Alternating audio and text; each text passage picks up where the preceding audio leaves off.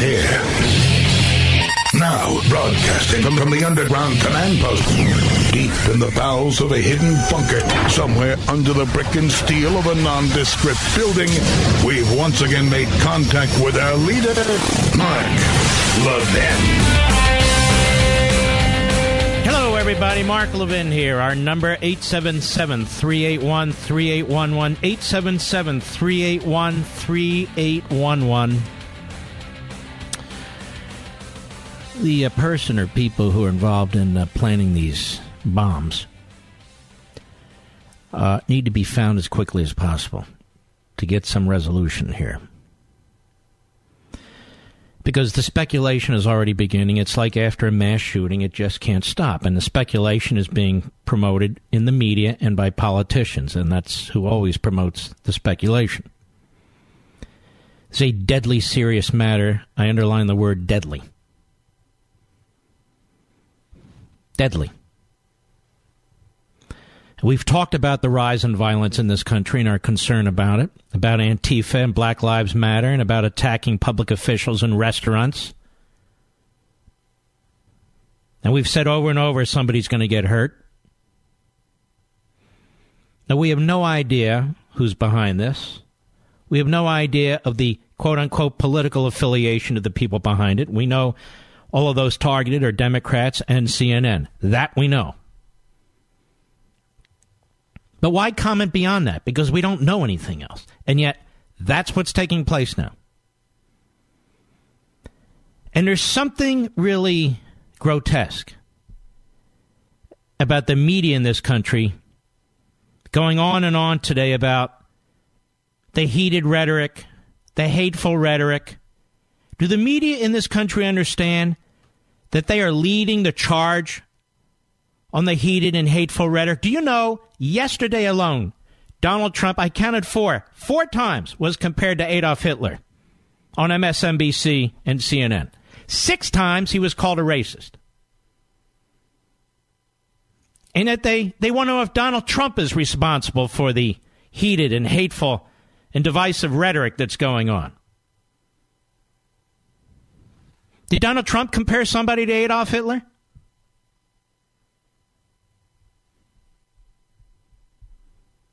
And he's called a racist all the time. So the media do not hold the high moral ground. The media do not hold the high moral ground in lecturing the people of the United States about the rhetoric. Schumer and Pelosi put out a joint statement today. They don't hold the high moral ground on this. I hate to get into this, but it's going on all around us. What am I supposed to do? Ignore it? Now, this is a very, very serious matter. And we need to know as soon as possible who or whom is responsible for this. That's what we need to know. But we don't need lectures from the media. As soon as this story began to break, and more of these packages were uncovered, it was obvious. Read between the lines, and now the lines are becoming more and more bold on where the media are going with this. They can't help themselves. CNN received one of these packages. It's outrageous that they received a package. Am I wrong, Mr. Producer? Didn't somebody try to break into the Fox local channel in Washington, D.C. yesterday with a weapon? And they were shot? I mean, somebody was actually shot.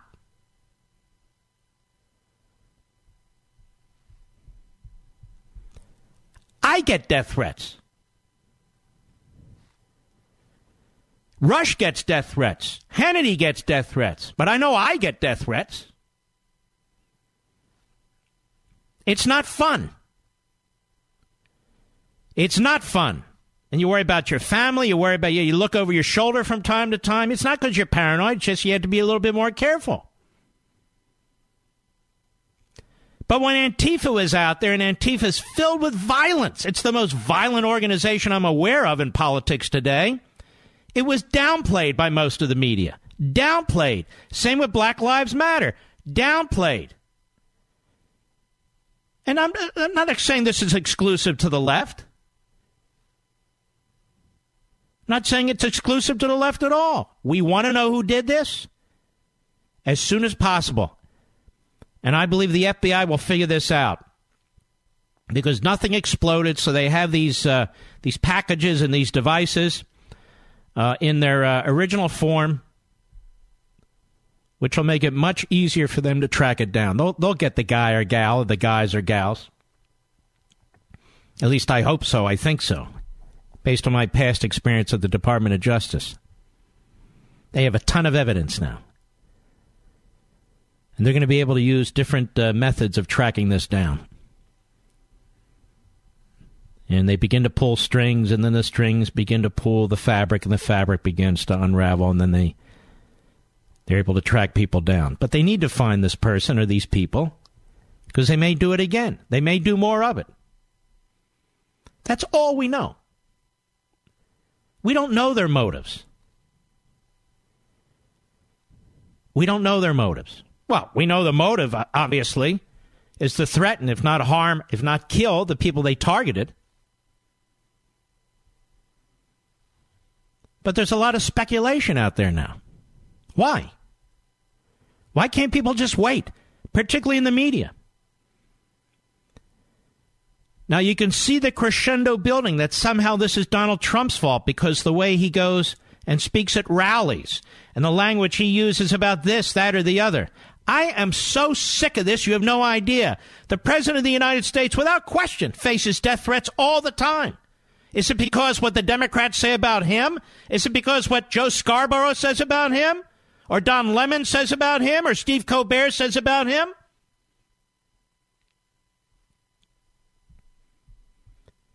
The other day, the president said at a rally, he's in a rally, I think it was Houston, and he says he's a nationalist. Well, I'm not a nationalist, but not for the reasons the Democrats on the left say. He's a nationalist. Now, we know what he means. America first and so forth. And they try and tie it to Nazism or to Mussolini or to Stalin. This is in the media. National Socialist Party. Notice when people proclaim that they're socialists, they don't try to tie them to the Nazis. It is nationalist socialist, right?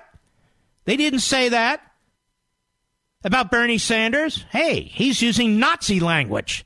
He's using Stalinist language. No, of course not. Most of the media in this country, they've revealed themselves. So for them now to sit back, for the most radical among them on cable TV, on MSNBC, on CNN, for the most radical among them on the Today Show and Good Morning America, for the most radical among them to now point a finger at Trump, who had absolutely nothing to do with this, is really just further evidence of how outrageous they are. The person or people who are responsible for this are responsible for this. Are responsible for this. Do you think the media in this country over the last 2 years have been responsible? Do you think the media in this country over the last 2 years have been measured? Do you think the media in this country, many in the media in this country, have crossed the line with their references to Hitler and Stalin and racism and all the rest of it? Do you think Joe Scarborough has crossed the line, or Mika Brzezinski, or Don Lemon, or Chris Cuomo, and the list goes on and on? Do you think they've crossed the line with their heated rhetoric, with their poison language? And now, they're going to tell you, shh, calm down, stop the rhetoric. The heated attacks, we must bring it down. It's too much. Having stoked the flames, now they're the firefighters.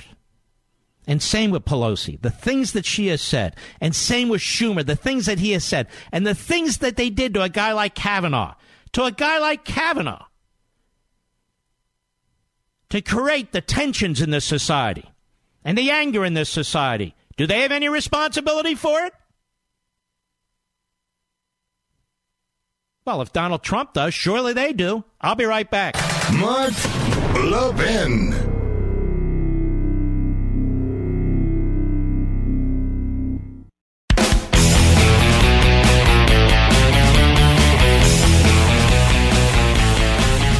One of my best friends, not just in radio, but period, is Dan Bongino. He was a big help the last few weeks, too. He's got a beautiful book out there, a terrific book, Spygate, The Attempted Sabotage of Donald J. Trump. I cannot recommend it strongly enough, and we will link to it.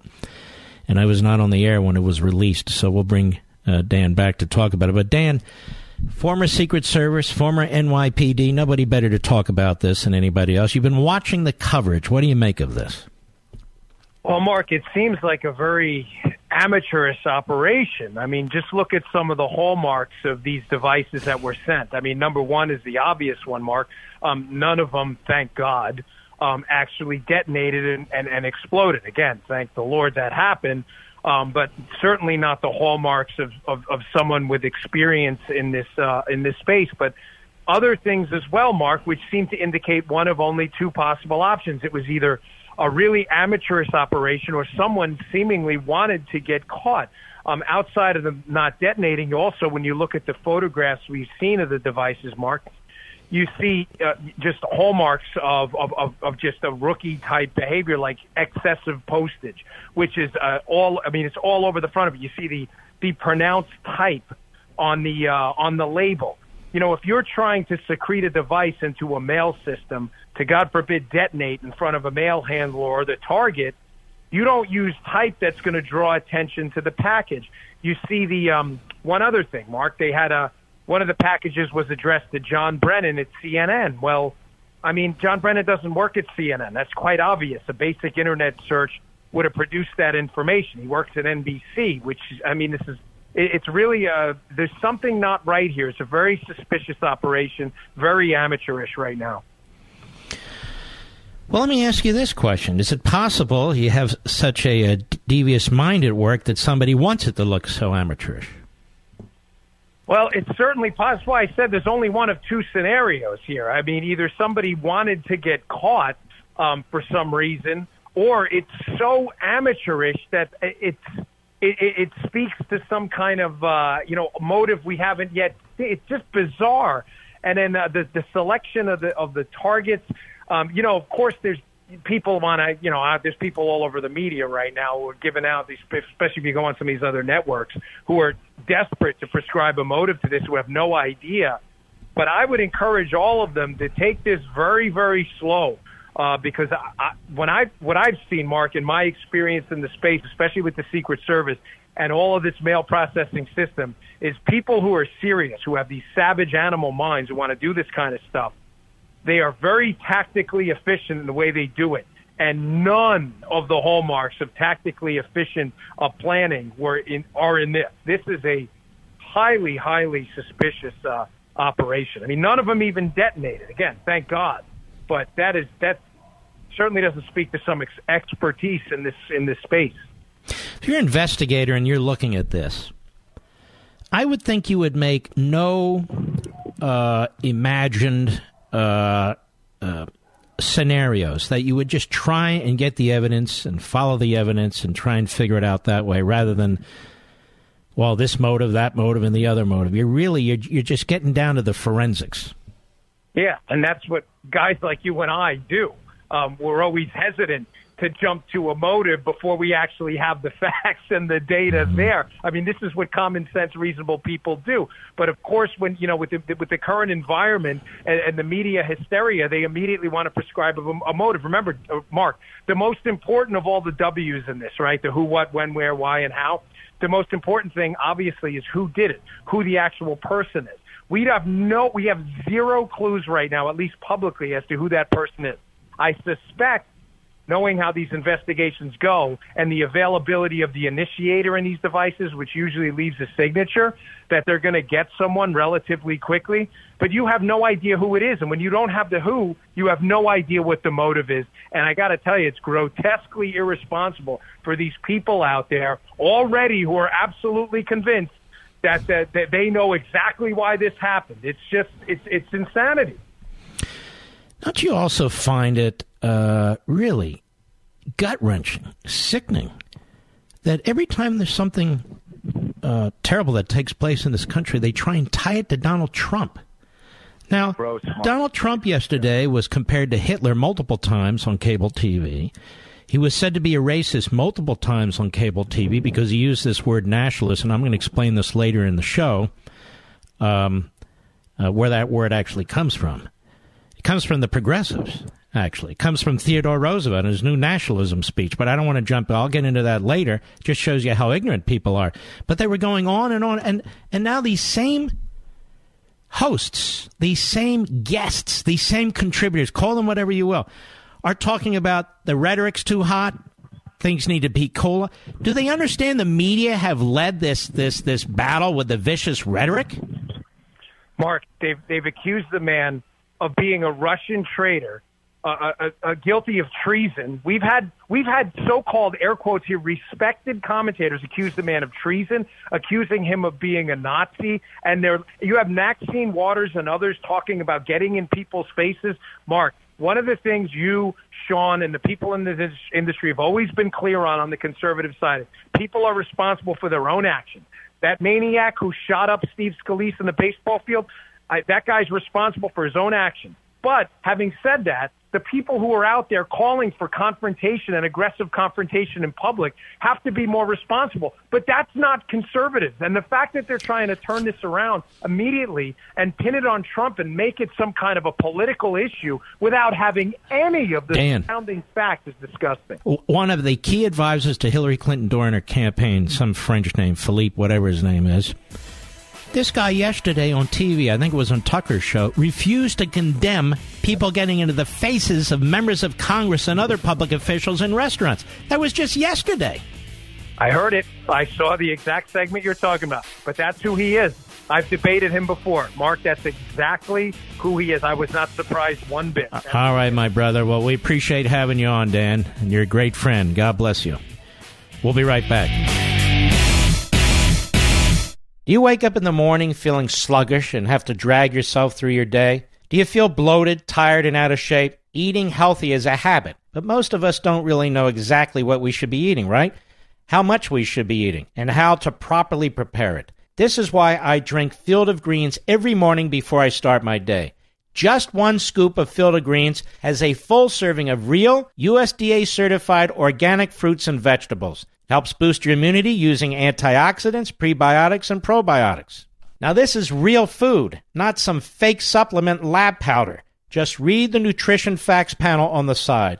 Go to BrickhouseLevin.com and get 15% off your first order with the offer code LEVIN. Now, you know you're not going to start cooking fresh fruits and vegetables, so let's not pretend. Just get 1 full cup of fruits and 1 full cup of vegetables every day with Field of Greens. Go to BrickhouseLevin.com, BrickhouseLevin.com, offer code LEVIN.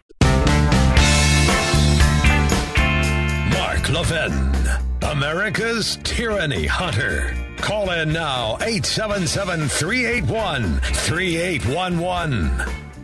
Have you ever heard of NO? No, I don't mean the word no. I'm referring to nitric oxide, or NO. You know, it's a gas that your own body makes in the lining of your blood vessels from the time you were a baby. But with each decade, our body produces less nitric oxide on its own. Now, why does that matter? Because nitric oxide is a Nobel Prize-winning molecule that signals your blood vessels to relax and dilate. Now, Super Beets by Human has harnessed the power of nutrient-enriched beets to create a superfood that helps your body make more nitric oxide on its own. 1 tablespoon of Super Beets daily supports your cardiovascular health and blood pressure levels, giving you natural energy without a quick caffeine kick or sugar high. It's real, healthy, natural energy. Listen to Steve from Illinois, who says, the taste is very good, as is the increase in energy. Great caffeine substitute without the negative caffeine side effects. Call 800-205-4907. Let me check that. 866-205-4907. 866-205-4907. Or go to superbeats.com/Levin. Superbeats.com/Levin. And find out how you can get a free 30-day supply of Super Beats and free shipping with your first purchase. This is really, really good stuff. Call 866-205-4907. 866-205-4907. Or go to superbeats.com/Levin. Superbeats.com/Levin. For your own sake, I'd go there immediately. We use it in our household now, by the way. 866-205-4907. All right. Let me give you an example of what I've been talking about. The president on Monday, he's in Houston, and he says in part this. Cut one, go. A globalist is a person that wants the globe to do well, frankly, not caring about our country so much. And you know what? We can't have that. You know, they have a word. It sort of became old-fashioned. It's called a nationalist. And I say, really, we're not supposed to use that word. You know what I am? I'm a nationalist, okay? I'm a nationalist. Now, what did the media do with this? What the media did with this was disgusting. I'm not a nationalist. I'm a constitutionalist. I believe in Americanism. And I'll explain why in a moment, so stick with me. The media have no idea what they're doing, but they don't care. So like everything else, they sit there, they hang on every word that Trump puts out there, and then they sick him. They go after him, like Dobermans. So CNN brings on Gregory Meeks, who's an attacker, a Democrat from New York, with Wolf Blitzer. Listen to this. Cut 17, go. My first reaction to that is the synonym to a nationalist is a chauvinist. And that apparently is what this president is. And to say that we are better than, or, you know, it reminds me of the kinds of words that came from people like Hitler, who thought that in Germany he was a nationalist, and the kinds of people that this president seems to like, and those who are repressive dictators, those are the individuals that generally use that kind of phrase and those kinds of words. This is just so over the top. And CNN gives him voice. It reminds this guy of Hitler. And this president seems to like repressive dictator. Why? He didn't open an embassy in Cuba. That was the prior president. He stood up to Putin. He stood up to China. He stood up to Iran. He stood up to North Korea. These are all things that Obama wouldn't do. Where's the evidence that he likes dictators? Where's the evidence that he's anything like Hitler? Do people know what Adolf Hitler did? Now, this is on CNN. Wolf Blitzer sits there like a bump on a log, doesn't cut off the congressman. The congressman is invited because he's a hater. Because, you see, we want to lower the temperature out there, ladies and gentlemen, we're being told by the media today. The same media that promotes this. Go ahead. Whether you're looking at Mr. Putin, whether you're looking at what is taking place with the king of Saudi Arabia now, all of those individuals, or Kim Jong-un, there are individuals who keep within their societies, not working with others outside of their societies, and suppress individuals within those societies to win the goals of what they're looking for. So those are very dangerous words, but I think it reveals... It's a very dangerous word, nationalist. It's a very, very dangerous... You got to listen to me throughout the program. I'm going to hit this very, very importantly in the next few minutes. Go ahead. We know who this president is. Well, I just want to be precise, Congressman. You're making a comparison between the President of the United States and Hitler, and I want you to explain exactly what you mean, because obviously this is controversial. Well, what I'm saying is that using the word of nationalism and a nationalist, meaning that, you know, when you listen to Hitler, he was talking about German for the Germans, and that's it. Oh, come on. And Franklin Roosevelt was looking at America for the Americans. These are historically illiterate human beings that we have to listen to. He's not alone. Max Boot on CNN yesterday. Cut 18, go. It has disturbing historical echoes to me, Wolf. Now, nationalism has meant a lot of things over the years, and in the 19th century it was primarily associated with liberal movements, people like Theodor Herzl, the founder of Zionism, or Giuseppe Garibaldi, who helped to create the state of Italy, or Bolivar, who helped to create the states of Colombia and Venezuela. But in the 20th century, nationalism has taken on a much darker, much more negative connotation, being associated essentially with fascist movements. And you think of nationalists, you think of people like Franco and Mussolini and Hitler and Pinochet. Those are not exactly people that the president of the United States would typically be emulating. And that's why it's very hard for me to think of people in U.S. history who have described themselves as nationalists. This has not been a popular term. Okay. Well, I'll explain one, a very big one, who was in the 20th century in a moment. Then we have Joe Scarborough, a really loathsome individual. Cut 19, go. I want to read this. This is referencing nobody. All right. So please, my beloved viewers out there, do not draw a parallel between what is said here and anybody. So he's doing this to attack Trump. And he thinks he's clever by saying, don't draw a parallel. Well, why else would he be doing it? Just to give us a history lesson on Hitler? Go ahead. That would hurt me very deeply, and you don't want to hurt me deeply. I don't want to weep on the show. So this doesn't relate to anybody whatsoever. It's just I was going through reams and reams and volumes. I love World War II, and big Churchill fan. Love what Rosa. So I was reading this. It's from the United States Office of Strategic Services in describing. And he just Hitler. happened to come across this, ladies and gentlemen, because when you think of Joe Scarborough, you think of a historian, particularly when it comes to World War II, don't you? Nobody sent this to him or put it under his rather huge bulbous nose. No. He found this on his own. Go ahead.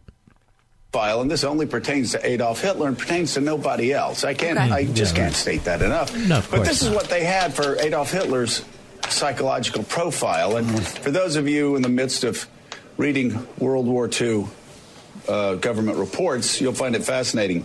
His primary rules were never allow the public to cool off, never admit a fault or wrong, never concede that there may be some good in your enemy, never leave room for alternatives, never accept blame, concentrate on one enemy at a time and blame him for everything that goes wrong. People will believe a big lie sooner than a little one.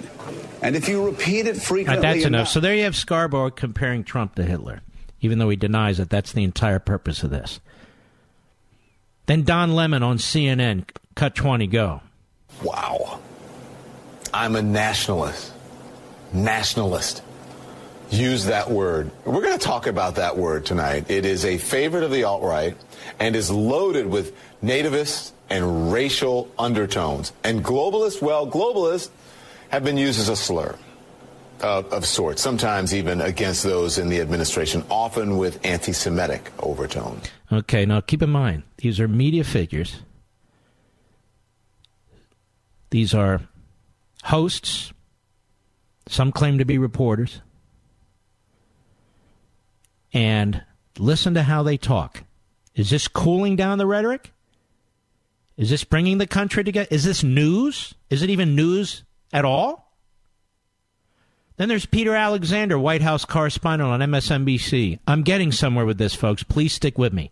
I can't do this stuff in quick sound bites. Cut 21, go. And Peter, can I ask you also about his using the word nationalist, saying, out loud, I am a nationalist. How does the president kind of conceive of that term? Because it does in many ways have racial undertones. It has racial undertones? Racial overtones? The word nationalist? Go ahead. Undertones that are not just racial, they're xenophobic. This is something that the president sort of shied away from in the past. Obviously, nationalism was a phrase that Steve Bannon obviously embraced over the course of the campaign, and a lot of the president's opponents tried to pin this. Okay, you get the drift, and there's many others. So yesterday, Trump is compared to Hitler. He's a racist. He's a xenophobe. He's all these things. All these. This is the media. Or the media using selectively guests to say these things. They know what they're going to say. The media. And tonight they're out there saying, tone down, politics is divisive, it's too hit. Now they're reporting. And they're not really reporting. Slowly but surely, they're aiming at Trump. I am not a nationalist, ladies and gentlemen. I'm a constitutionalist. I believe in Americanism, not nationalism. And to correct Max Boot and everybody else you heard speaking, one of the leading progressives of the last century, progressives, he ran as a third-party candidate as the head of the Progressive Party, was Theodore Roosevelt. And on August 31, 1910, those of us who actually do study history, Scarborough, he gave a famous speech. You know what he entitled the speech? The New Nationalism. The New Nationalism. And in this speech, The New Nationalism, Theodore Roosevelt borrowed from a gentleman by the name of Herbert Crowley. If you have my book, Rediscovering Americanism, you know what I'm talking about. In his essay, his famous essay in something called The Outlook magazine, Promise of American Life. This had an enormous influence on Theodore Roosevelt. The progressive movement was really born out of the Republican Party early on. And its great leader would become Theodore Roosevelt. And in his New Nationalism speech, he called it his New Nationalism speech, he spoke about the New Nationalism, the object of a central government. The need for a ubiquitous federal government. The need to be interfering in the private sector. A rejection of market capitalism in many respects. A rejection of I'm telling you the truth. A rejection of the Declaration of Independence as written. A rejection of the separation of powers that confines the ability of the federal government to help people. And it was all the rave on the left, on the progressive left, the New Nationalism. So, why do these people in the media compare Trump to Hitler? Why do they call him a racist when he uses the word nationalist? The criticism should be, that's a progressive term. The progressives own that word in the 20th century. But Don Lemon is a moron. Joe Scarborough is a moron. Max Boot is a fake. Gregory Meeks is a moron. Peter Alexander, the White House correspondent, a moron. This is a phrase, a word that is central to understanding progressivism and the centralization of the American government. Their intellectuals wrote about it all the time. So if the president's to be criticized softly, it's to be using a word out of progressivism. But no, the progressives who run the media for the most part, the leftists, they want to compare him to Hitler? Hitler? Hitler, who rounded up millions and millions of people and slaughtered them? They use this phrase, and they wonder why people are angry at them, and they wonder why people despise them, and then tonight they tell us we got to cool the rhetoric, we got to unite the country, and then they start slowly but surely moving their hand to point their finger at Trump yet again.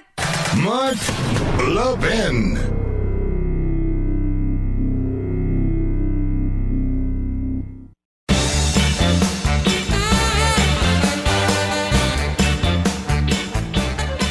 If you ask any AMAC member what they like most about belonging to the conservative alternative to the AARP, one answer that always comes up is how much they love reading AMAC's quarterly magazine, the AMAC Advantage. It's a first-class publication covering a variety of hard-hitting stories from notable authors, and AMAC members love it.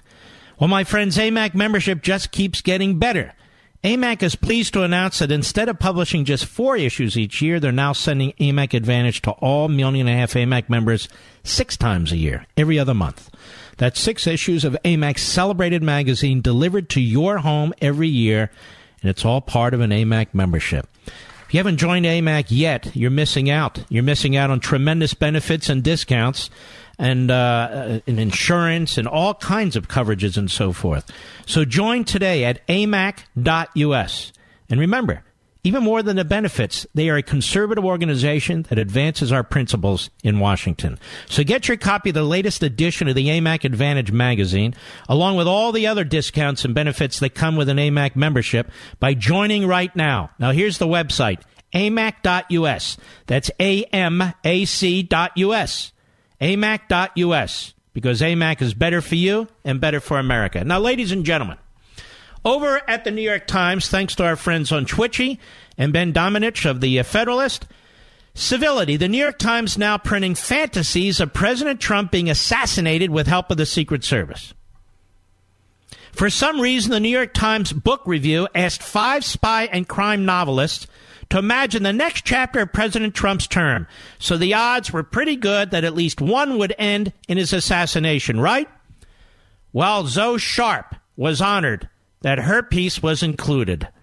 Honored to be in the New York Times book this week alongside Scott Turow and Joe Finder and Laura and Lipman and Jason Matthews. We were asked to write short fiction on what happens next on the U.S.-Russia scene. She writes in excerpts. When it was time, he went downstairs, took his place in the lobby before the entourage appeared. The hotel staff had been lined up to see their boss, the president, go by. Few of them applauded. Most did not. The president didn't seem to notice. He waved in his desultory fashion. The Secret Service agents clustered around him, ushered him toward the armored limo, idling outside at the curb. The Russian waited until they were a few steps before he drew the gun. He sighted on the center of the president's back and squeezed the trigger. Oh, they're just having fun over there at the New York Times. Come on, ladies and gentlemen, civility. The media is going to tell us about civility, don't you know? I'll be right back.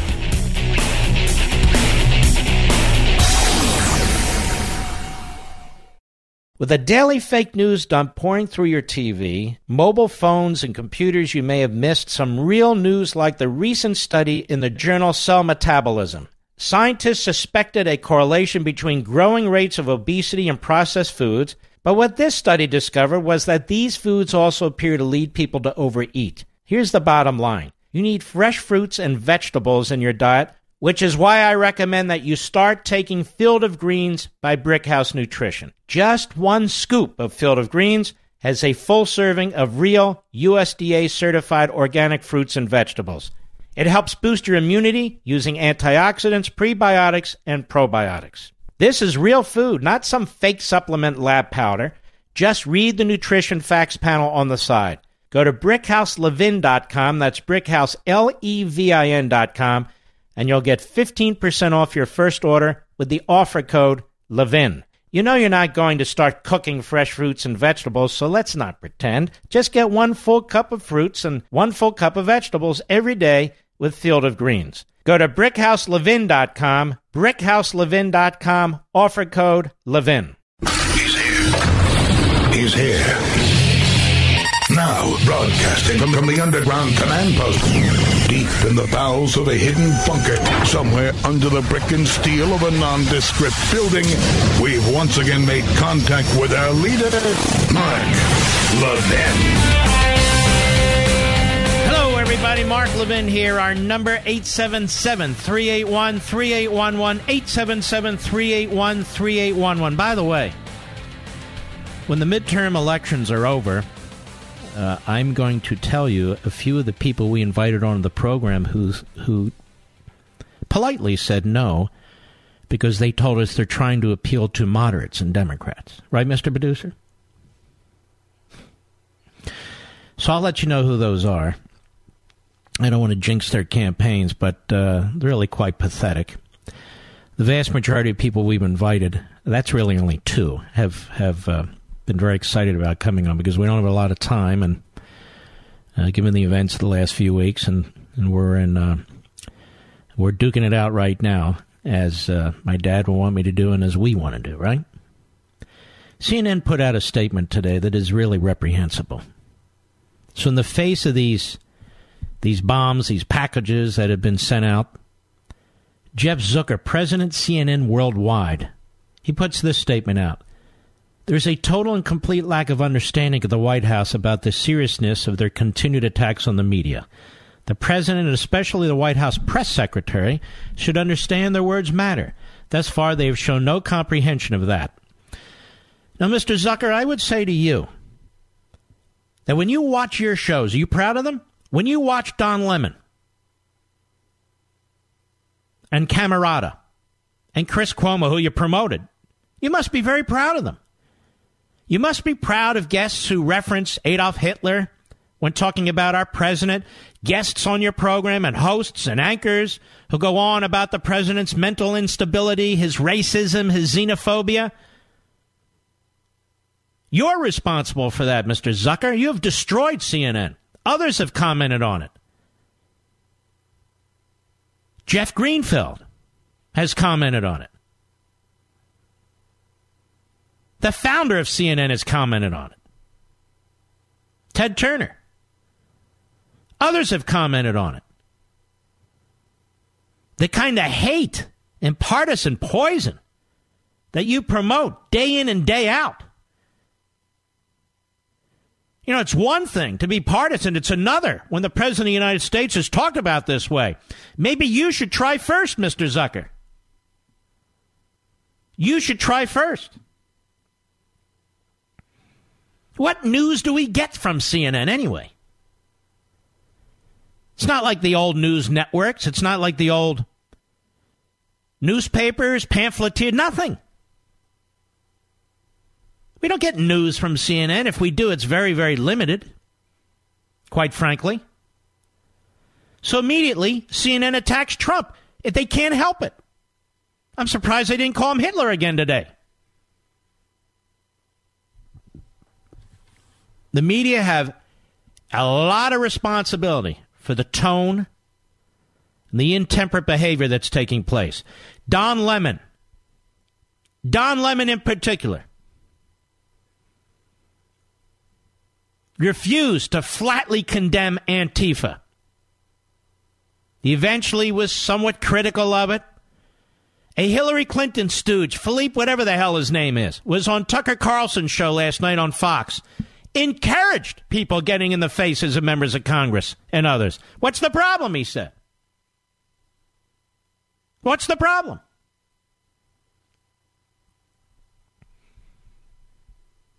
Oh, there is a problem. Now, I want to circle back, if I may, if I can find the damn thing. There it is. This big race in Florida for the governorship of Florida. Florida's a key state. Many of you don't live in Florida. Florida's a key state. Texas is a key state. To me, they're the two key states if the Republicans have any hope in the future of reelecting the president and future Republican presidents. They're huge states. The second and third most populous states, and the Democrats are dying to take them over. And they've nominated a Bernie Sanders socialist, a leftist, who has overseen a corrupt administration in Tallahassee, to be the next governor of Florida. He's pushing a $15 minimum wage, which we know what that does. Seattle tried it. It was a big failure.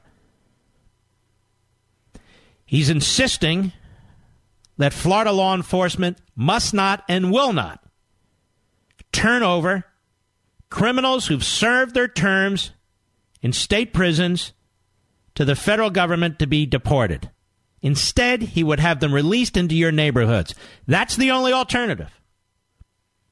And Jake Tapper did a lousy job of explaining that. He didn't explain it at all. He wants Medicare for all, which means eliminate Medicare, eliminate every private insurance program, eliminate employer private insurance programs, eliminate insurance companies altogether, and the federal government will take over health care. Seriously, folks, really? He insists on expanding Medicaid in Florida to 800 to 850,000 more people. He says we're leaving $6 billion on the table with the feds. What he doesn't tell you is 25 cents out of every dollar spent in Florida goes to Medicaid as it is today. And you're not leaving $6 billion on the table because under Obamacare, the first few years of Medicaid, the subsidies were 100%, but they're not always going to be 100%. They could be 50%. They could be 30%. Who knows? But you in Florida will pick up the bill for all of it.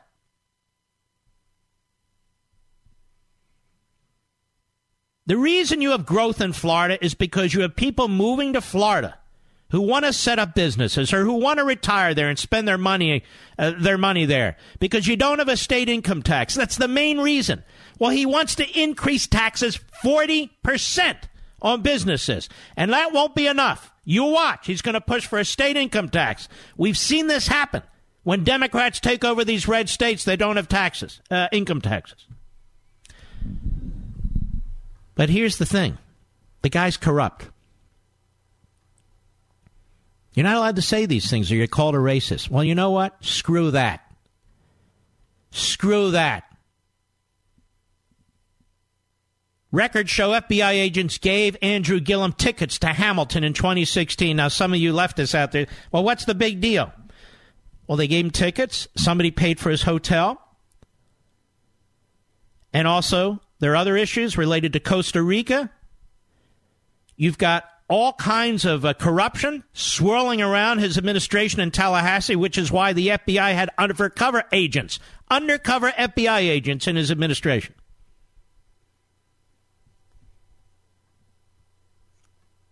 According to the TampaBay.com site, undercover FBI agents paid for Tallahassee Mayor Andrew Gillum's hotel room and his ticket to the Broadway musical Hamilton during a 2016 trip to New York City, according to a bombshell trove of records that raises new questions 2 weeks before the November 6th election for Florida governor. He has been lying about this through his teeth, and I'll get to that in a minute. Among the records released, and CNN and MSNBC won't even touch this story. Neither will any of the big networks. They won't touch it. It's all local news. Because they promote him like they promote this fool Robert Francis, quote-unquote, Beto O'Rourke in Texas. Right, Mr. Zucker? Among the records released this past Tuesday, photos, a video, and dozens of text messages between Gillum, who's the Democrat nominee for governor, former lobbyist Adam Corey, and an undercover FBI agent.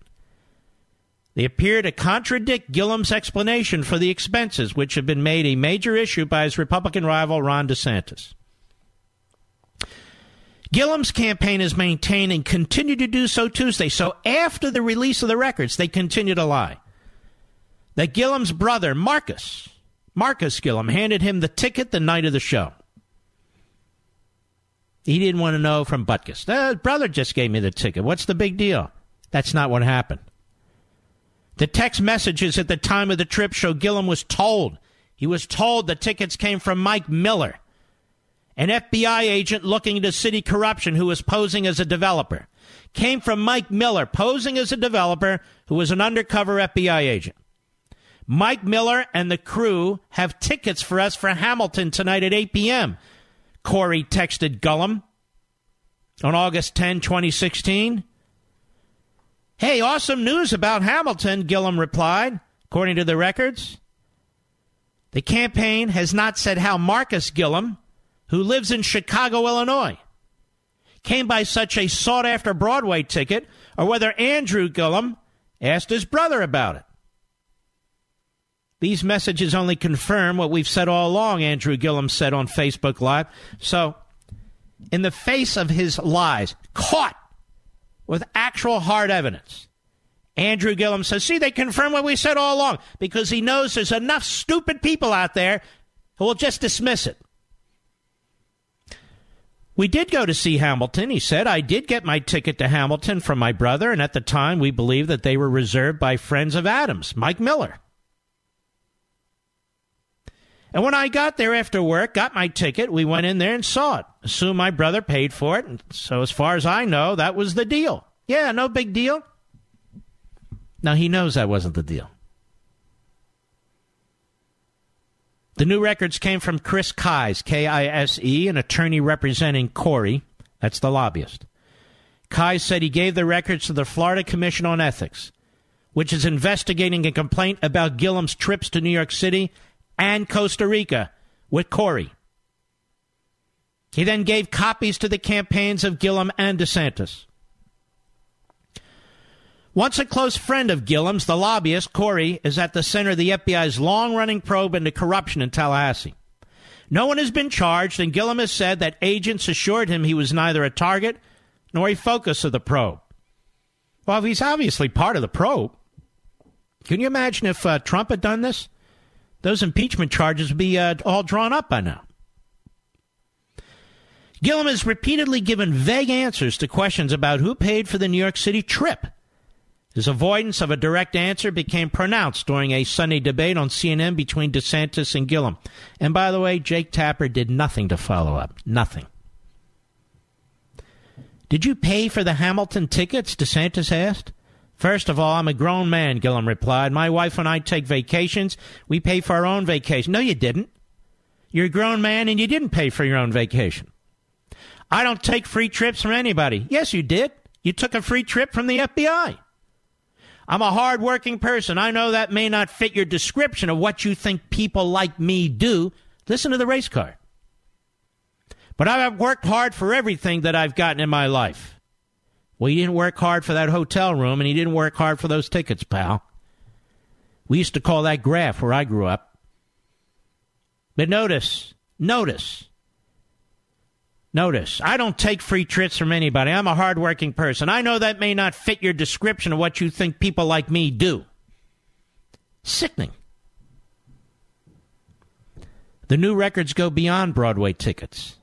They show that undercover FBI agents posing as businessmen were working for months to get an out-of-state meeting with Gillum, and that Gillum appeared willing to oblige them. In June 2016, Corey, the lobbyist, texted Miller, the undercover FBI agent, telling him that he would discuss options with Gillum. I just want to make it a good trip, and Sweets and B will be booked on something else if we don't lock something down, Miller replied. Mike Sweets and Brian Butler were the two other undercover FBI agents posing as businessmen. The lobbyist Corey then followed up proposing to meet in Las Vegas. AG, Andrew Gillum, thinks Vegas in August is an easier option for him, Corey texted Miller. Referring to Gillum, he's double-checking availability with his office now. Stand by. So instead of Las Vegas, they met in New York while Gillum was attending a conference on behalf of the People for the American Way Foundation, a liberal advocacy group that employed him. That would be a left-wing group. Text messages show Miller, that is the undercover FBI agent, paid for the airfare and hotel room for Gillum's brother, Marcus. Send me the mayor and his brother's information and I will have my girl book their flights, Miller wrote. Corey, the lobbyist, replied that Gillum had already booked his flight, but he would send his brother's information ASAP. Just tell them to let me know what their flights cost and I will cover it, Miller said. The ethics complaint was filed against Gillum in June this year, and Gillum met with investigators in early September. Kise, the attorney for Corey, the lobbyist, was issued a subpoena for records on October 15, last Monday, was releasing the records now because they were going to become public anyway. He said they showed Corey did not participate in any criminal activity. It's rare but not unprecedented for the commission to use its subpoena power as it did in the Gillum case. By law, ethics complaints are confidential until they are dismissed. A probable cause finding is made or the target of a complaint voluntarily waives confidentiality, which Gillum did not do. Now, the document dump on Tuesday was the type of event Democrats feared when Gillum won the party's nomination in August, but hoped would never come. Though supporters generally dismissed the significance of the texts and emails between Gillum and lobbyist Corey, one Democrat consultant acknowledged that anyone on the fence about Gillum could be deflated. The timing of the release, exactly 2 weeks before Election Day and on the second day of early voting, comes during a key period and goes on and on. But the Democrats don't have a problem with this. Hillary Clinton was in South Florida a couple days ago. She raised $2.5 million for Gillum. She could care less about any of this. The question is, will the people of Florida? You have a leftist, a hardcore radical leftist, who is in fact a hack. I'll be right back. Mark Levin.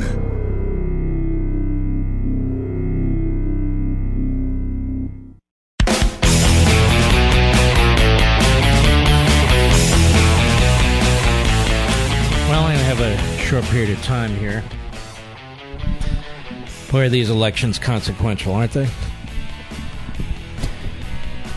I really don't believe we want to turn any element of the federal government, at least not right now, over to this force on the left to give them a foothold. I really don't. There's so many things we need to do in this country. If we can hold the House and pick up some senators, we may well be able to secure that southern border, and that is crucially important. Despite what the left says, they're irrelevant. They have no intention of doing any of it. I told you yesterday, and I meant it. I meant it. There are hostile governments that are rooting for the success of the Democrat Party in this election cycle. You can bet Cuba, Iran. You can bet China, Russia. You can bet North Korea. They want to see this president crippled. They want to see him bogged down in his own country by the House of Representatives while they exercise their muscle, while they build up their military, while they take more and more aggressive actions. The left in this country and our enemies overseas have something in common. You have to admit it.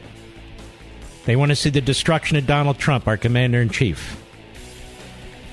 And if he wasn't an outstanding commander-in-chief, they wouldn't give a damn. But they care very much because he's been an outstanding commander-in-chief. I want you to keep that in mind. We'll be right back.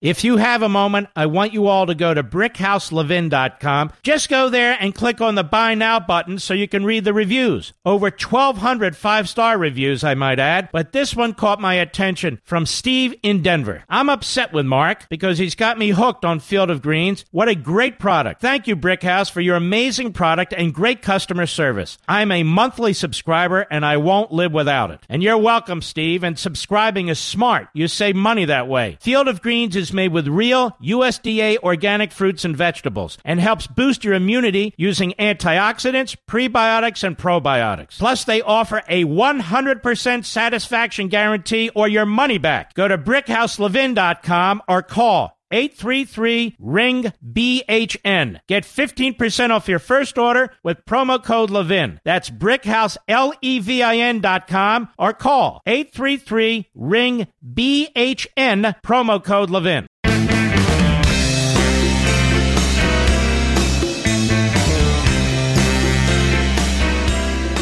They call him Mr. Right, Mr. Conservative, and Mr. Constitution. But you can call him Mark at 877-381-3811. What do you think any responsible president would do or would have done with thousands and thousands of illegal aliens heading toward our border? Other than Barack Obama. What do you think any president would have done? Eisenhower, Truman, Kennedy, Nixon, either of the Bushes, Ford, Reagan.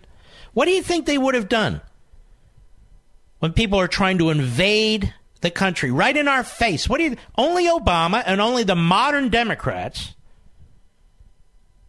and the media today find something notorious in efforts to try and stop what's taking place here. It is they who are out of line. It is they who are out of sync. And now we'll watch very carefully tonight, tomorrow, and the next day, see how they try to exploit what's taking place today. They're right on the precipice. They're getting there. You can see it. You can smell it. You can feel it. They're right on the precipice. Zucker's already done it. He's blamed Trump. Soros' son has already done it. He's blamed Trump. And quite frankly, Schumer and Pelosi, in the statement they released today, they blame Trump. Their viciousness in the Kavanaugh hearings, their silence in the face of Antifa, their surrogates on cable TV, encouraging people to confront Ted Cruz or Sarah Sanders or the head of DHS or whomever in restaurants and so forth. Watching the media sit silently as Antifa is beating people's brains out. The language they use in talking about the President of the United States, Hitler, deranged, mentally ill, racist, xenophobic, it just pours from their mouth. Like the word the or the word is. And they accept no responsibility, none, for what they're doing and have done to this nation. Well, they may not accept it, but we place it. Mr. Zucker, you're at the lead of the caravan on this one. So is Phil What's-His-Face over there at MSNBC. I actually forgot his last name. You know, your data's everywhere. Data breaches, Facebook breaches, big companies mining and sharing your information. These are legitimate companies putting you at risk. Now you add in all the crooks and scammers and the risk of ID theft. It's insane. Now, look, the best thing you can do is protect yourself and your family. It's why I switched to My ID Care for identity protection, because it's absolutely the best. They're the best in the business, with plans starting from less than $10 a month, and only My ID Care offers a 100% money-back recovery program. Nobody else does that, because they don't trust their own system. My ID Care does. 100%. You can sign up at myidcare.com/Mark and then enter promo code Mark. That's myidcare.com/Mark, enter promo code Mark. Now, My ID Care has taken care of Fortune 500 companies for years, but now their protection is available to you and me, people like us. And I've got it, and you need it. My listeners also get 15% off at myidcare.com/Mark, promo code Mark. Again, learn more and then let My ID Care take care of you.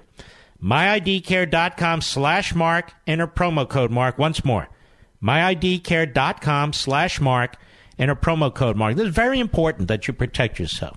The government can't even protect itself, so you need to protect yourself. This is the best. This is platinum coverage. My ID Care. That's why I switched to My ID Care, and that's why I encourage them to be a sponsor. It's myidcare.com/Mark, enter promo code Mark. Darren, Denver, Colorado, the great KVOR. Go. Hey, Mark. Yes, sir. Listen, I just heard a comment in regards to your... Talk earlier, right into the mouthpiece. It's very difficult to hear you. Yeah, I had a comment in regards to the CNN earlier and Zucker. So, I used to be a... All right, Mr. Call Screener, let's call... I guess that's Darren. Is that who we're talking to? Let's call Darren back. I can't understand him. Let's get a clear line if he's available. Sorry about that, Darren. Let us go to Scott, West Branch, Michigan, on the Mark Levin app. Go right ahead. Hi, Mark. Just wanted to... I'm a retired engineer, and I don't believe in speculating, but as I listen to the media today, I'm hearing immediately it must be someone who hates the Democrats, and that's why they're going after them. And then I look at what's happening with the caravan, and that there's been speculation about the leftists supporting the caravan and those people and driving them forward. And I'm curious, is it really a right wing person that may be planning these pipe bombs, or is it really a leftist ploy to affect the elections in November? Well, we're going to find out, I hope, one way or the other. I'm not going to speculate on this, but people have said that to me, that it really doesn't make a hell of a lot of sense to do this close to the election and then turn off all these people against the Republicans. I have no idea whatsoever.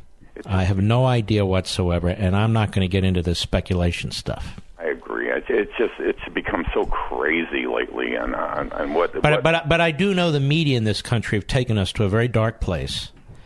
The media in this country, throw around the words Hitler and Nazis and stuff like this, and they know better than this. And it's day in and day out. They know what they're doing. They become propaganda mills. If they don't like what the president says and they don't like the way he says it, fine, report it. But listen to how they talk. They're supposed to be news people. And they're not. And, we get to vote for president and so forth. We don't get to vote for Don Lemon. We don't get to vote for this one or that one who's on these cable networks. They're hired by these major corporations. And other than Fox, which really is balanced, when you look at some of the liberals they have on there, and some of the libertarians who are also liberals in many respects, depending on who they are on Fox and so forth, some of the former Obama staffers that they hire there. When you look at these other networks, they're propaganda mills. All right, my friend, I appreciate your call.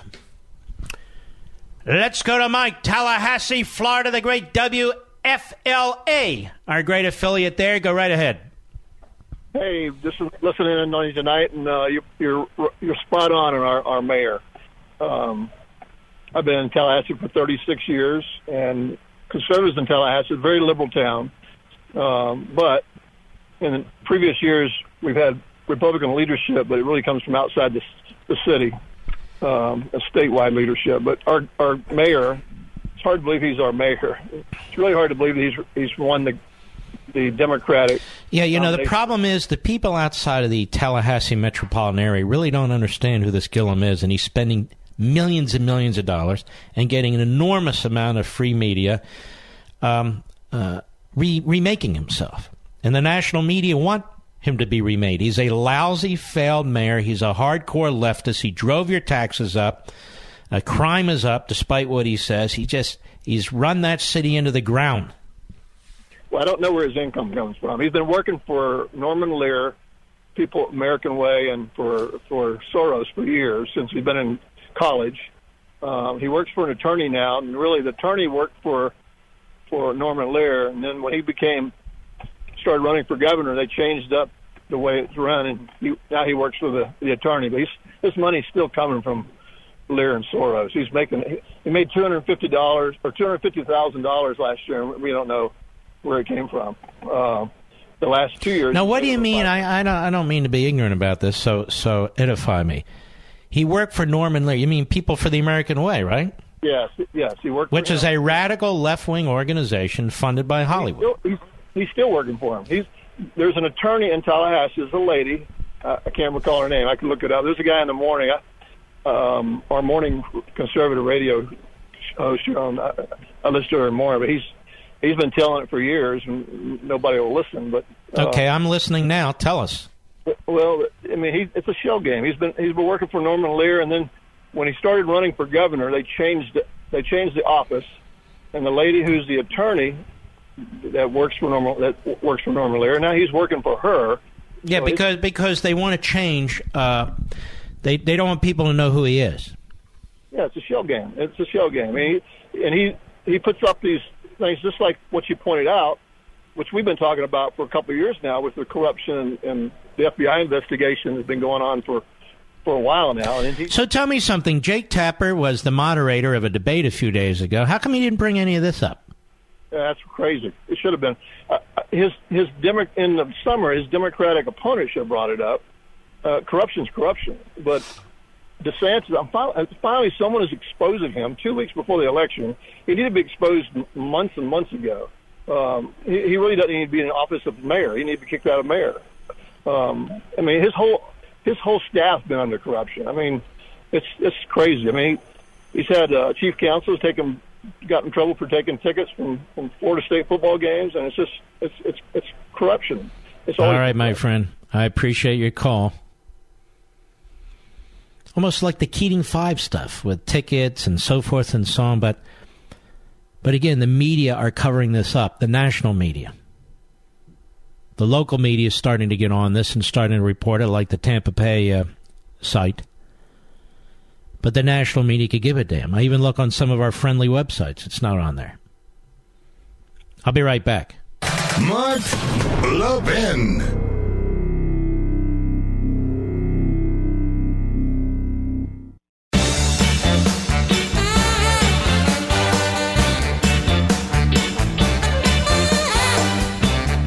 By the way, we're going to have full election coverage on election night from 6 to 9 p.m. Eastern Time here. You don't want to miss it. Now, if your affiliate is stupid enough to not carry my program, you can listen to it on Mark Levin app, on iHeartRadio app. You can listen to it streaming. You can listen to it on satellite radio. So we will be here no matter what, 6 to 9 p.m. On election night. And nobody covers these elections better than I. We have a historical record here that's really quite amazing. I think you'll find it really amazing. I want you to listen, before I go to CRTV, to Andrew Gillum on Facebook Live today when he was caught in his lie about taking tickets from the FBI in a hotel room and so forth. Cut 12, go.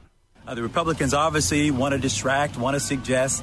All along throughout this trail, they've wanted people of the state to believe that somehow I'm haven't deserved what I've gotten. I'm unethical, participate in illegal and illicit activity. I mean, you name it. The goal is obviously to use my candidacy as a way to reinforce, frankly, stereotypes about black men. Oh, cut it out. Stereotypes about black men?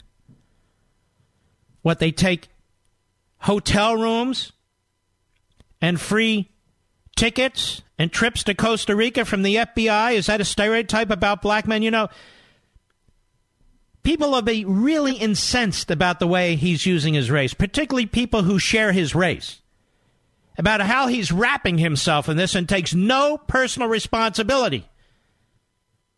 That wasn't the black community who got on that airplane. That wasn't the black community who took tickets for Hamilton. That's not the black community that's under investigation by undercover FBI agents. It's not the black community that went to Costa Rica. It's you, Mr. Gillum. Take responsibility for your own actions.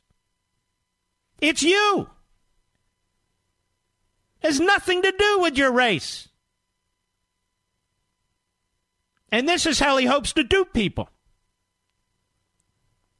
This is how he hopes to dupe people. How did CNN cover this, Mr. Producer? Cut 13, go. I think most American voters assume that politicians are not totally clean. I mean, they assume that they hang out with some people whom they take favors from and that sort of thing. All right, that's enough.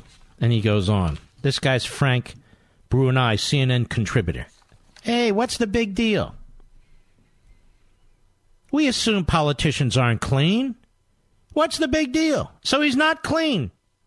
We want him to be elected. That's all. What's the big deal? That's your news media, Mr. Zucker. That's your network, Mr. Zucker. That's your Democrat nominee, ladies and gentlemen, in Florida. You know, you remember when comedy was great? It wasn't political, it wasn't profane, and it wasn't worried about hurting someone's feelings. Well, after being gone for far too long, great comedy is now back. Announcing CRTV's Make Comedy Great Again tour, coming to a performance theater near you. This is going to be a lot of fun. It's a night of 100% clean, politic-free stand-up comedy, featuring an entire lineup of comedians who are ready to make you laugh until you cry. You'll appreciate safe, hilarious, laugh-out-loud language during this night of label-free, tell-it-like-it-is vintage comedy. CRTV's 2018 Make Comedy Great Again tour features veteran comedians like Jeff Allen, Brad Upton, Earl David Reed, and many more. So you can bring your grandma, bring your kids, and get ready to experience what comedy was always meant to be. That is great. Find tickets for a theater near you at MakeComedyGreatAgain.com. That's MakeComedyGreatAgain.com. MakeComedyGreatAgain.com. Bill, Willow City, North Dakota, the great WZFG. Go. Thank you, sir, for taking my call. Okay. I'm calling about the bombs, and just because of what I used to do in the military. What did you do? I was 18 Charlie. You were a bomb maker. Well, yes and no. As part of the job, there's many other things I did. But just in the way the packages are wrapped, it takes away from the handling, and it leaves it open for anybody to get hit, not the specific target. And that's why I say there's a faulty. Also, how can pipe bombs go through an X-ray machine and not get picked up? Because all mail goes through a centralized station because of things in the past. I see. So that creates... Well, many of them did get picked up. Well, they did, but some not directly at the post office, from my understanding. But I'm still doing more research. Mm-hmm. Because I just picked this story up because I don't have TV or any of that. I just listen to the radio and different things. Well, I want to thank you for listening to me. All right, my friend, I appreciate your call and your service. Let's go to Frank, Jersey City, New Jersey, the great WABC. Go. Hey, first of all, thanks for taking my call and accept my condolences. You have a great show, and I just hope the people out there realize that this midterm election is probably the most important one we've had in maybe this country's history. This country's at a precipice right now. It can go one way or the other, and if people don't realize that, and every Democrat out there should actually be voting for the Republican Party, because not socialists, but Democrats, because hardworking people have a lot to lose. That being said, Mark, tonight on TV, I was watching a CBS at the gym, and I see along the bottom on the national news and CBS words to the effect of explosive language, making reference, of course, to the president in light of the bombings, these pipe bombs, and then saying that a pipe bomb person sent these bombs to the targets of the president's explosive language, strongly implying that the president is at fault for this. Yeah, it's so horrific what the left has turned into, but the media leads the charge. Thanks for your call. We'll be right back.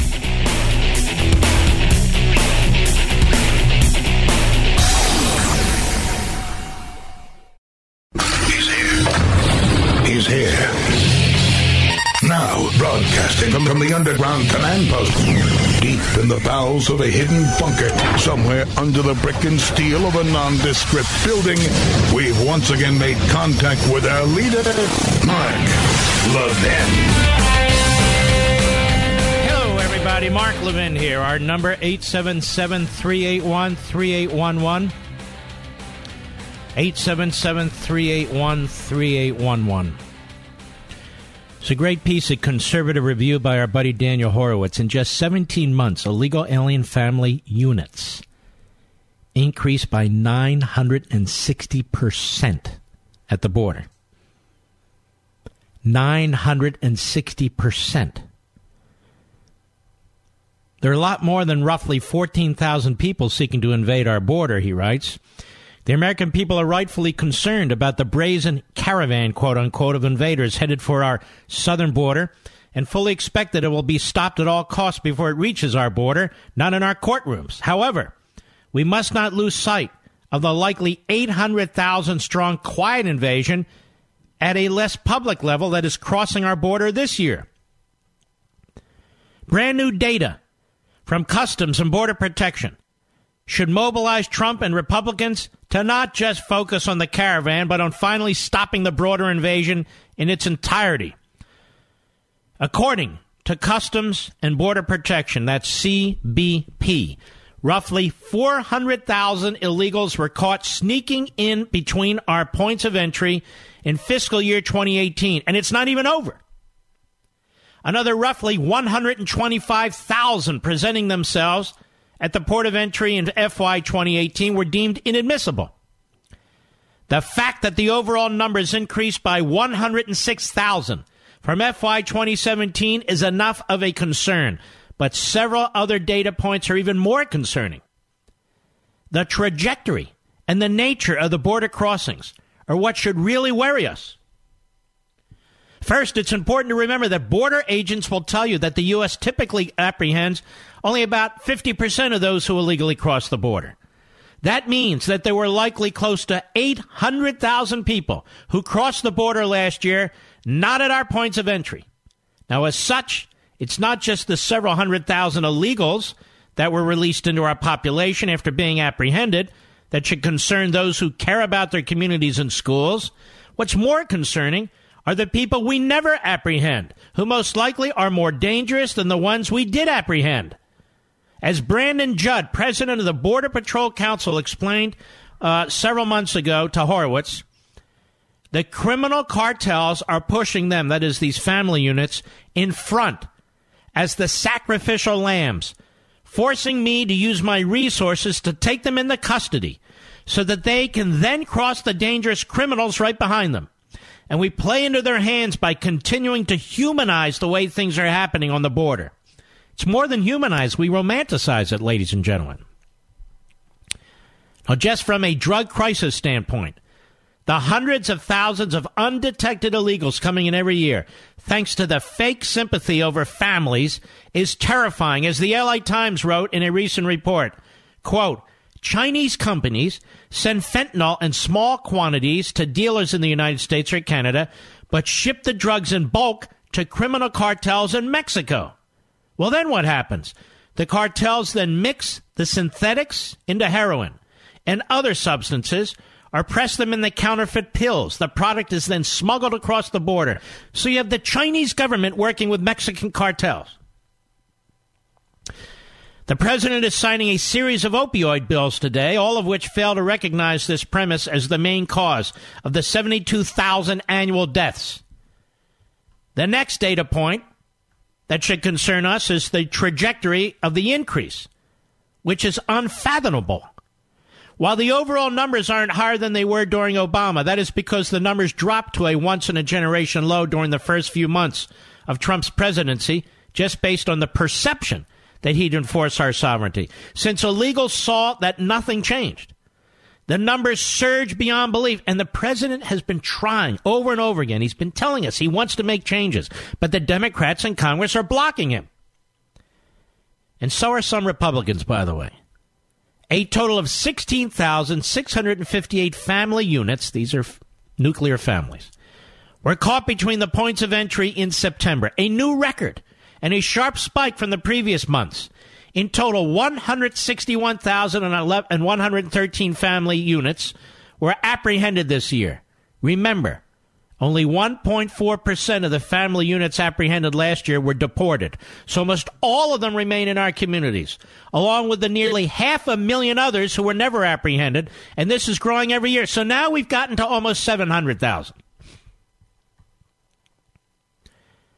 And it goes on. This is an incredibly serious matter, of course.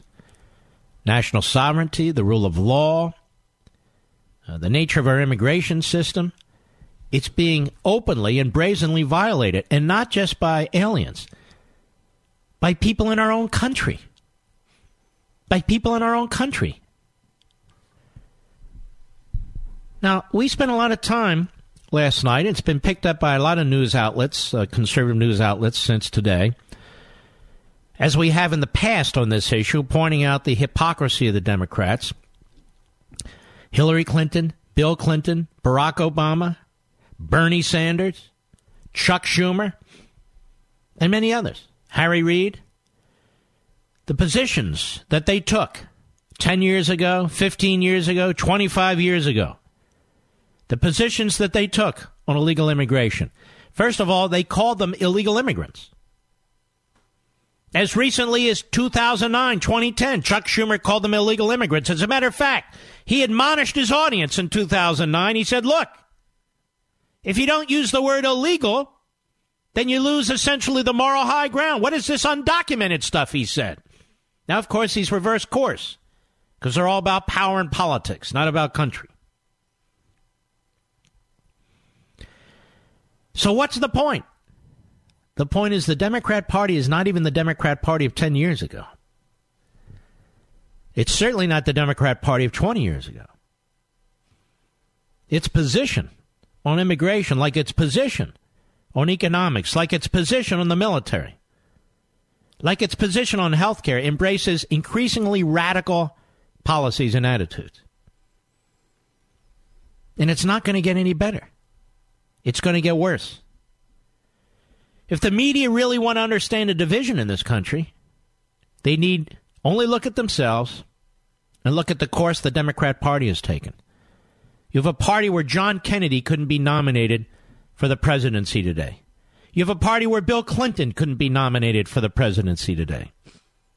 You have a party that wouldn't nominate Harry Truman for the presidency today. And I could go down the list. And so now you have individuals who want to out-radical each other. Tell me, who is a centrist in the Democrat leadership? Or a so-called moderate? Can you name one? Just name one. Well, I can't name any. I don't see them. Do you? All right. By the way, we have a wonderful guest at the bottom of the hour. I told you each night now we'll have one or two candidates on here. There are many who are deserving of support, and you know who they are, but it doesn't work that way on radio. This can't be a conga line of candidates. Let's go to Billy, Los Angeles, California, 870 The Answer, KRLA. Go. Mr. Levin, thank you very much for taking my call. I just want to add in my little 2 cents here. I'll be real quick about this caravan. California, it's not a caravan; it's an invasion. It is an invasion, and I don't know why I called it a caravan. It is an invasion, and Los Angeles. Like I said yesterday, next thing you know, they'll call it a parade. Anyway, go ahead. Yes. Los Angeles is becoming Tijuana. They've just made this new law where anybody could sell anything on the sidewalk. And if you drive around on the weekend through Los Angeles, it looks like Tijuana. And well, isn't that nice? Pardon? So we're assimilating into Tijuana rather than the other way around. Yeah, and I've had people at work saying, well, you should speak Spanish. You should learn Spanish. And I don't want to learn Spanish. Why should I? Yeah, and I come from a very democratic family. I come from Scranton, Pennsylvania, where my family were coal miners, and the Democratic Party really looked out for the working class, and they don't anymore. The Democrats have completely gone so far left that they don't care about the working class in America anymore. And the biggest thing that bugs me, I want the wall, but I think the biggest thing that could be done is it's both sides. It's if you really enforced E-Verify. And you went to these people and you said, okay, every illegal alien that you hire, we're going to fine you $10,000 a week. And I think Trump was behind it. And if I'm not mistaken, that was brought up during this whole Dreamer thing. Well, I'll give you another one. Why don't we enforce our visa rules? 45% of the people here illegally come through the front door and overstay their visas. Yeah, exactly. And it's just really frustrating because I'm a Republican in Los Angeles, and I don't keep my mouth shut. I let everybody know how I feel. Not and I usually do it in a humorous way, so I don't cause any type of problem. But I can't wait to get out of California because the Southwest and Texas and so many other states that from this invasion are going to be turning into a third world. Isn't it amazing? People with maybe not in your case, but people who've been in California, their ancestors, they've had generations of family members in California. They're the ones now immigrating to other states while people are coming here illegally from south of the border. It's really incredible. Yeah, it's very pathetic. It's just going to be, I keep telling my friends, in 20 years, it's going to be maids and multimillionaires, and the middle class is going to be out of California. Mm-hmm. Anyways, I really appreciate your what you do for all of us on your side, and have a wonderful day. The only side I'm on is the side of the Constitution, the sign of individual liberty, and the sign of private property. We call that capitalism. Thank you, my friend. That's my side. John, Lake Havasu City. KNTR, a great affiliate. Go ahead. Good evening, Mark. Thanks for taking my call. You got a great show. Thank you. Hey, I just wanted to touch one moment on immigration. 58 years ago, JFK said that America has a limited capacity for taking in immigrants. That's why we have a lawful immigration program. The problem has been occurring for, 58 years, 60 years. We've had immigration problems. It was a problem back in 1960. It's a problem today. The people that are responsible are the tenured Congress people in the House and in the Senate. Okay, the people have been there 25 and 30 years. What can we do to solve it? People want term limits. People want... Well, why don't you tell me what we can do to solve it? The term limit. Mm-hmm. Well, you think Congress is going to pass term limits? No, they're not. So how do we get them? Power. The people. So how do we get term limits? You asked me a question and you're talking over me. So how do we get term limits? We already have them. The people set the term limits by going out and voting out. You just said to me we need to set term limits, and now you're telling me the people set the term limits. I thought you meant from a constitutional perspective. We all know that people have the power to vote people in and out of office. Limit. We have term limits. Thanks for your call. I can't stand it when I can't communicate with somebody and have a conversation. It's obvious we know we have the power to vote people out of office. But when you get into states, certain one-party states, it becomes almost impossible, doesn't it? We have a term limit for a president of the United States. The Constitution was amended to provide for it. No president can serve more than 10 years or 2 terms. Period.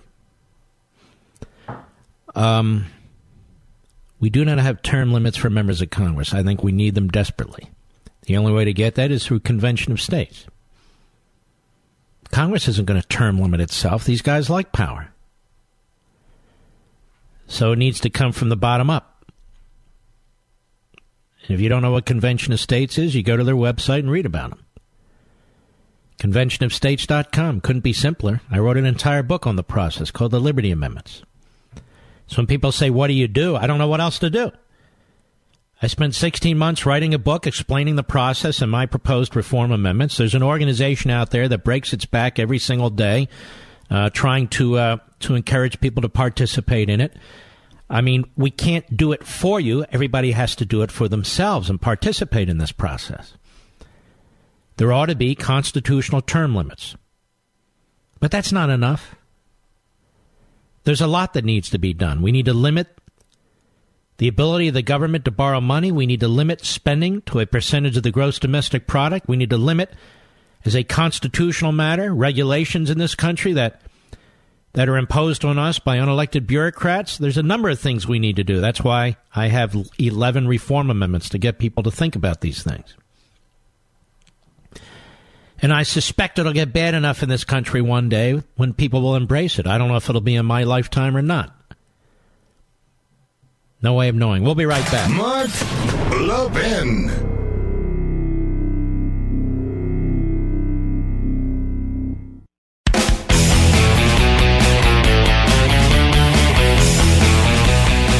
Let's go to Tom, Atlanta, Georgia, the great WYAY country. Go. Hey, Mark. Thanks for all you do. And, dictators have always got the press and the media controlled and on their side. So when the big media accuses Trump of being a dictator and a Nazi and a Hitler and all this stuff, I don't think it really applies because he's gone after the big media. And so this is totally oxymoronic or paradoxical or whatever you want to say. Well, no, but this is a very interesting point. Your point would be then Barack Obama would be, and his relationship with the media would be more akin to what they accused Trump and his relationship with the media to be. Thank you, sir. And another example of leftist sinister projection. And one more quick point, sir. The word in Latin for left is sinister, which perfectly describes everything about the left. And if we just keep that little tidbit in mind, I think that's a gift from above for us to know that. Then I think all will be well. Well, I'm a little rusty on my Latin, you know. But, you know, I had to go to some medical training, and so I learned left and right and different words like that in Latin. Right hand is mono dexter, and left hand is mono sinister. That's why the nuns used to wail on us when we tried to use our left hand back in the day. All right, my friend. There you go. We learn something every day. Thank you. Let's go to Susan, Beverly Hills, California, 870 The Answer. Go. Hi, Mark. Thank you for taking my call. As I was telling your screener, this has been so obvious to me what the left is doing. They started all the civil war stuff in Libya, then all Arabs, Middle Eastern... Wait a minute, the left in our country started the civil war in Libya? No. Whoever is behind all of these. They took over Europe by Arab Muslims, refugees. If you remember, it wasn't that long ago. And they are doing the same thing with the U.S., with... all right, my friend, I have to go. No offense. I'm not sure where we're headed with this. Anyway, I'll be right back.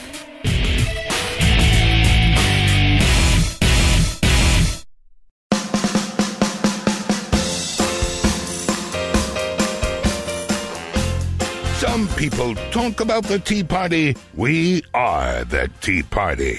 Call in now, 877-381-3811. Every time you go online, your internet provider and advertising companies can track what you do and sell your personal information. Plus, the NSA gobbles up virtually everything. So how can you protect yourself? Well, computer experts recommend using a VPN.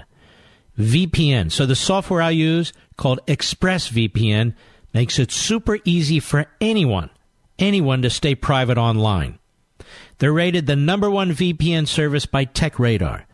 Now, these days, I don't use the internet without ExpressVPN. ExpressVPN's apps take just minutes to set up and afterwards run seamlessly in the background of my computer and smartphone. You install the program, then you turn on ExpressVPN protection with a single click. It can't be any easier. ExpressVPN secures and makes anonymous your internet through data encryption and hiding your IP address. This is very important. That means nobody can record or access your online activity. So if you want to protect yourself from hackers, spy agencies, and your ISP, visit expressvpn.com/Mark. That's ExpressVPN, ExpressVPN.com/Mark for their special offer. 3 months free with a 1-year package. Don't risk your online data any longer. Protect yourself. Visit expressvpn.com/Mark today. You know, there's a race for the Senate in Mississippi. It's not talked about much outside of Mississippi. And there's a gentleman running who I've always been a big fan of, and his name is Chris McDaniel, and he's running for the Senate in Mississippi. How are you, sir? Hey, I'm great, Mark. Thank you for having me, sir. Well, it's my pleasure. And explain to everybody in the nation, as well as in Mississippi, how this particular election works. Well, it's a special election. You might recall that in 2014, I ran against a 41-year incumbent by the name of Thad Cochran, and we defeated Mr. Cochran the first night. He came back out, and he scared 40,000 Democrats into a Republican primary, and they stole the race from us in 2014. Well, I remember that.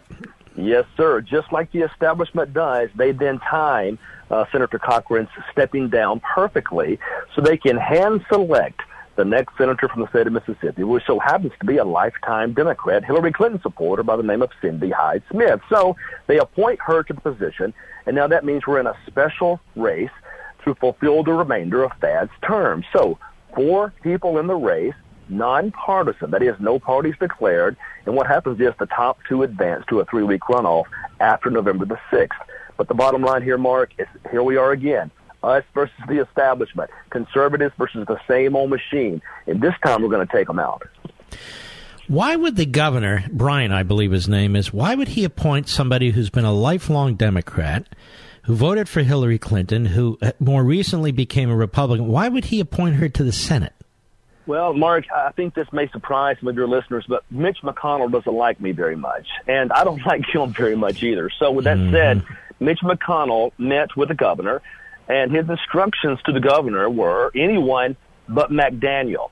So sure enough, they polled all the statewide against me, and they didn't work out very well. So they finally found this one person who didn't have much name ID. The thought process was, despite the fact that she was a lifetime Democrat, we can appoint her, we can raise a whole bunch of money, we can define her as a Republican, even though she hasn't been, and she may have a great chance to win. So that's why it was. Mitch McConnell hand-selected this person to be the appointee. You know, I know there's a lot of my conservative brothers and sisters out there who now think the world of Mitch McConnell. I do not. I think what he did in the case of Kavanaugh is something that any Republican leader must do and should have done if they can't deliver a Supreme Court position when they control the majority in the Senate. I don't care how small the majority is. That would have sank the Republican Party for a decade, in my view. Now, having said that, it's actually more than that. You are a constitutional conservative. Explain your views. Well, I'll go all the way back. I was the state's lawyer against Obamacare. I represented the lieutenant governor and 10 other petitioners against Obamacare. But here are my positions, I guess, outlined for you. I believe strongly in the Constitution. I'm an originalist by orientation. I've read your book, Men in Black. I understand the power of the court. And the bottom line here is we've got to find people that can construe the document as originally intended. And that means rejecting this living Constitution nonsense that's pushed by the likes of Kennedy and Sotomayor and the like. We need to find more Scalias, more Clarence Thomases, more individuals like Gorsuch that can stand and construe this document the way it was meant to be. And what that means simply is the federal government is way too large. It's doing way too much. Article 1, Section 8 gives it all the power it's supposed to have. All the other powers belong to the states and the people, respectively. So in every vote that we cast and every speech that we give, the idea is to decentralize the power of the federal government and give those powers back to the people. Chris McDaniel, tell us about your race in Mississippi. How's it going? It's going very, very well. Obviously, the establishment, they work hard to cut off our money supplies. That's one of the big fights that we always have. When you stand up against the establishment, when you push back, they punish conservatives for doing that. And yet we still have to have the courage and the guts to push back because they cannot be allowed to destroy this country the way they have over the last several years. So what happens is they turn off our spigots of money, and we have to find new ways to raise it. And despite that would be an outspent 10-1, we're still winning the race. There's at least one PAC poll shows us up between 8 and 10. Other polls whispered around town show us up 2 or 3. Other polls show us down 5. The bottom line is we're winning this race. We have 5,000 volunteers on the ground. We have a superior ground game, superior social media presence. And if we can just get enough help to block and tackle for the next few days, we're going to win this race outright. Now, win it outright. It's the top 2 vote getters, or if you get over 50%, you're in? Yes, sir, that's the case. Over 50%, we're in. But there's good news there in any event, despite the fact if we just barely get under the 50% and we're forced into a runoff, that naturally makes us the winner, and I'll tell you why. It's called enthusiasm. It's called motivation. Our base is ready to fight. They're ready to rumble, and we have a lot of people out there. They're going to vote rain, sleet, shine. It doesn't matter. So we're excited about that. So if the people around the country want to assist you with donations, and the people in Mississippi want to assist you with donations and going door to door, where do they go?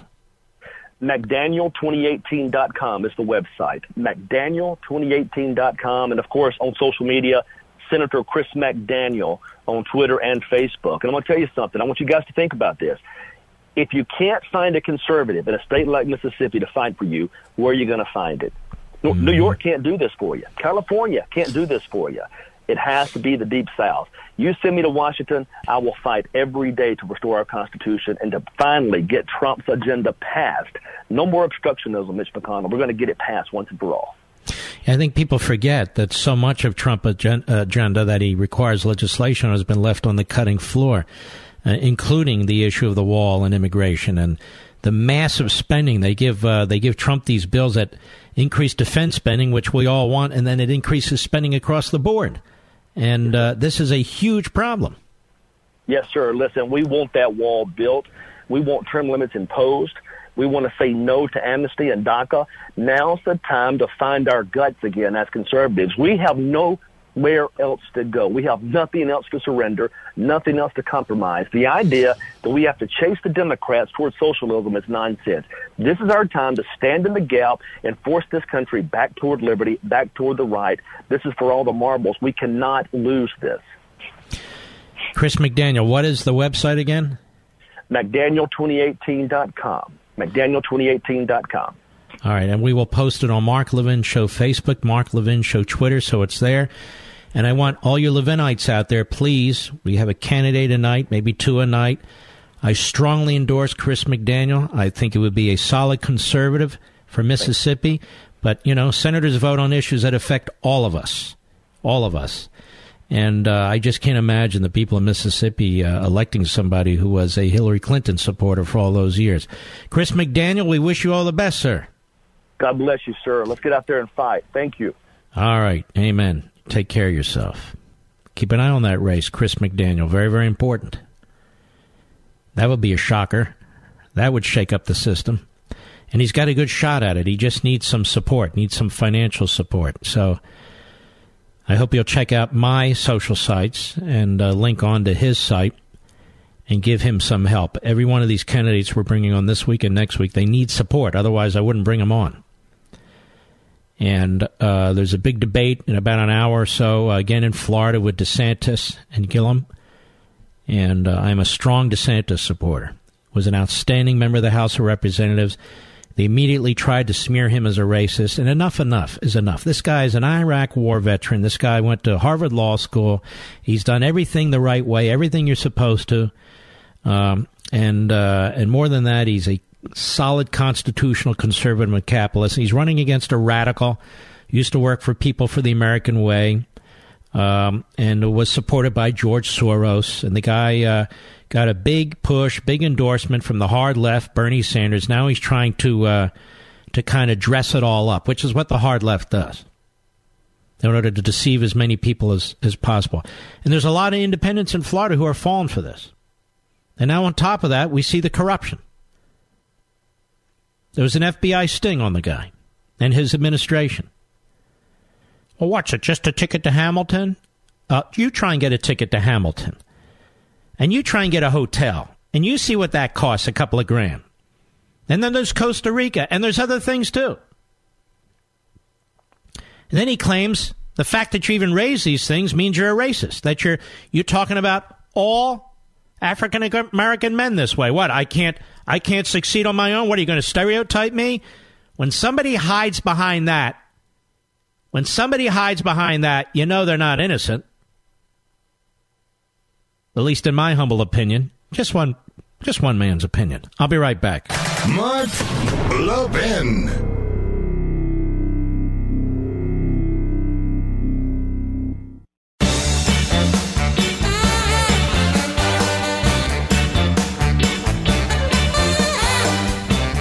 Have you ever thought about the word education? It means to lead forth.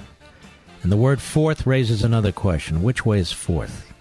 How do you know you're going in the right direction? Well, the answer is easy. It depends on which way to go, right? Which way do you want to go? That's the right way. Well, not really. My friend Dr. Larry Arndt, president of Hillsdale College, says young people must always say that they've been taught to say that. But you and I both know that's the wrong answer.